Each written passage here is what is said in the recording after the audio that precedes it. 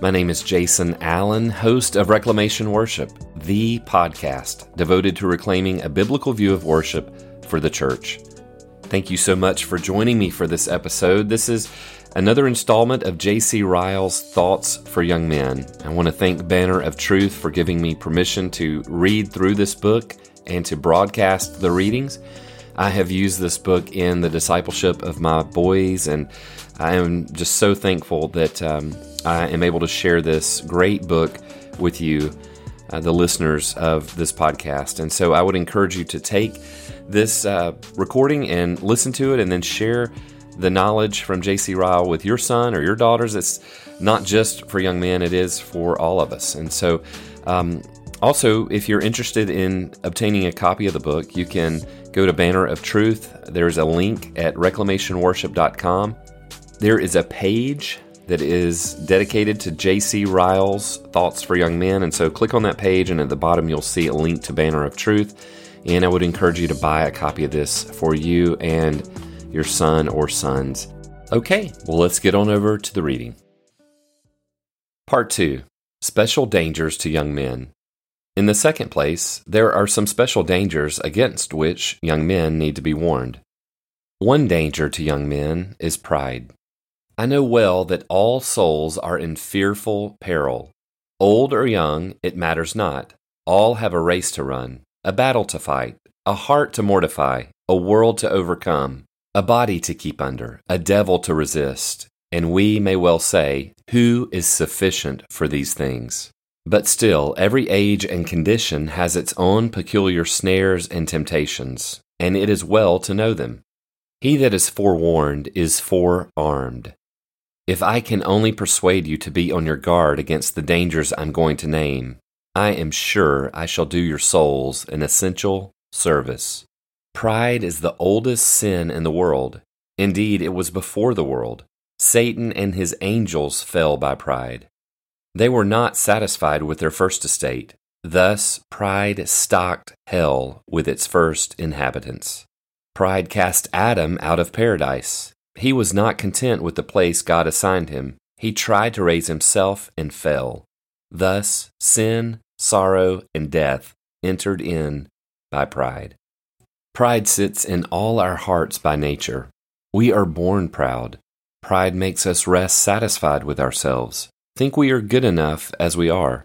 Stop our ears against advice. Refuse the gospel of Christ. Turn everyone to his own way. But pride never reigns anywhere so powerfully as in the heart of a young man. How common is it to see young men heady, high-minded, and impatient of counsel? How often they are rude and discourteous to all about them, thinking they are not valued and honored as they deserve. How often they will not stop to listen to a hint from an older person. They think they know everything. They are full of conceit of their own wisdom. They reckon elderly people, and especially their relations, stupid, dull, and slow. They fancy they want no teaching or instruction themselves. They understand all things. It makes them almost angry to be spoken to. Be not proud of yourself in your endowments of any kind. It all comes from not knowing yourself in the world. The older you grow and the more you see, the less reason you will find for being proud.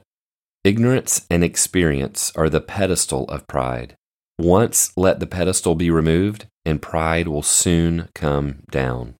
Remember how often Scripture sets before us the excellence of a humble spirit, how strongly we are warned not to think of ourselves more highly than we ought to think. Romans 12:3.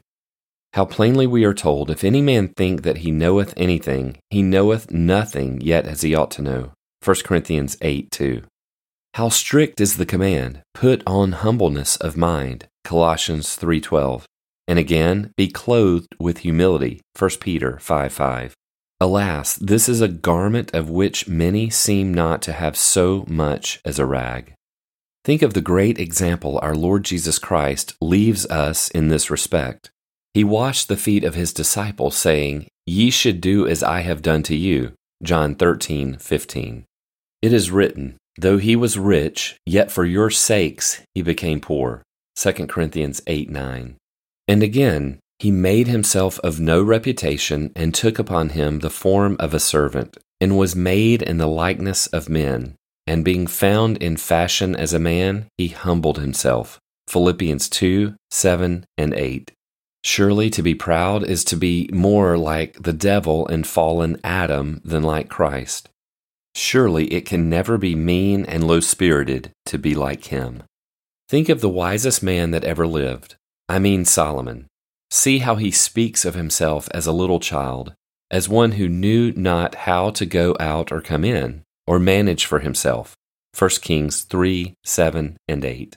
That was a very different spirit from his brother Absalom's, who thought himself equal to anything. Oh, that I were made judge in the land, that every man which hath any suit or cause might come unto me, and I would do him justice. 2 Samuel 15:4. That was a very different spirit from his brother Adonijah's, who exalted himself, saying, I will be king. 1 Kings 1:5. Humility was the beginning of Solomon's wisdom. He writes it down as his own experience. Seest thou a man wise in his own conceit? There is more hope of a fool than of him. Proverbs 26:12. Young men, lay to heart the scriptures here quoted. Do not be too confident in your own judgment. Cease to be sure that you are always right and others wrong. Be distrustful of your own opinion when you find it contrary to that of older men than yourselves, and especially to that of your own parents. Age gives experience and therefore deserves respect. It is a mark of Elihu's wisdom in the book of Job that he waited till Job had spoken, because they were older than himself. Job 32:4. And afterwards he said, I am young, and ye are very old. Wherefore I was afraid, and durst not show you mine opinion. I said, days should speak, and multitude of years should teach wisdom. Job 32:6 and 7. Modesty and silence are beautiful graces in young people. Never be ashamed of being a learner. Jesus was one at 12 years. When he was found in the temple, he was sitting in the midst of the doctors, both hearing them and asking them questions. Luke 2:46. The wisest men would tell you they are always learners and are humbled to find, after all, how little they know. The great Sir Isaac Newton used to say that he felt himself no better than a little child who had picked up a few precious stones on the shore of the sea of knowledge. Young men, if you would be wise, if you would be happy, remember the warning I give you. Beware of pride. All right, well, this concludes another installment from J.C. Ryle's Thoughts for Young Men. You can understand why this book has been meaningful to me and my boys in their discipleship. This is such an important thing for us to consider with our sons and daughters, and this issue of pride. And so I would encourage you to challenge them to listen to J.C. Ryle talk about this great temptation for us, for all of us, whether young or old. And so it is so important to look to Christ and to see how he humbled himself. And we should do likewise. And so I would encourage you to challenge your children with this reading. And again, pick up a copy from Banner of Truth if you do not already own this great book. All right, so if you've not visited reclamationworship.com, I would encourage you to get on over there. All of the previous episodes are there for you to find and listen to. You can also find us on iTunes. I would greatly appreciate you going over to iTunes and subscribing to this podcast, subscribing to Reclamation Worship. And also, while you're there, leaving us a rating and a review. That helps us to get noticed by other folks, and so I'd really appreciate you doing that.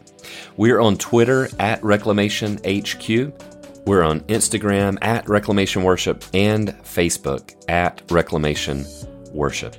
Until next time, Soli Deo Gloria.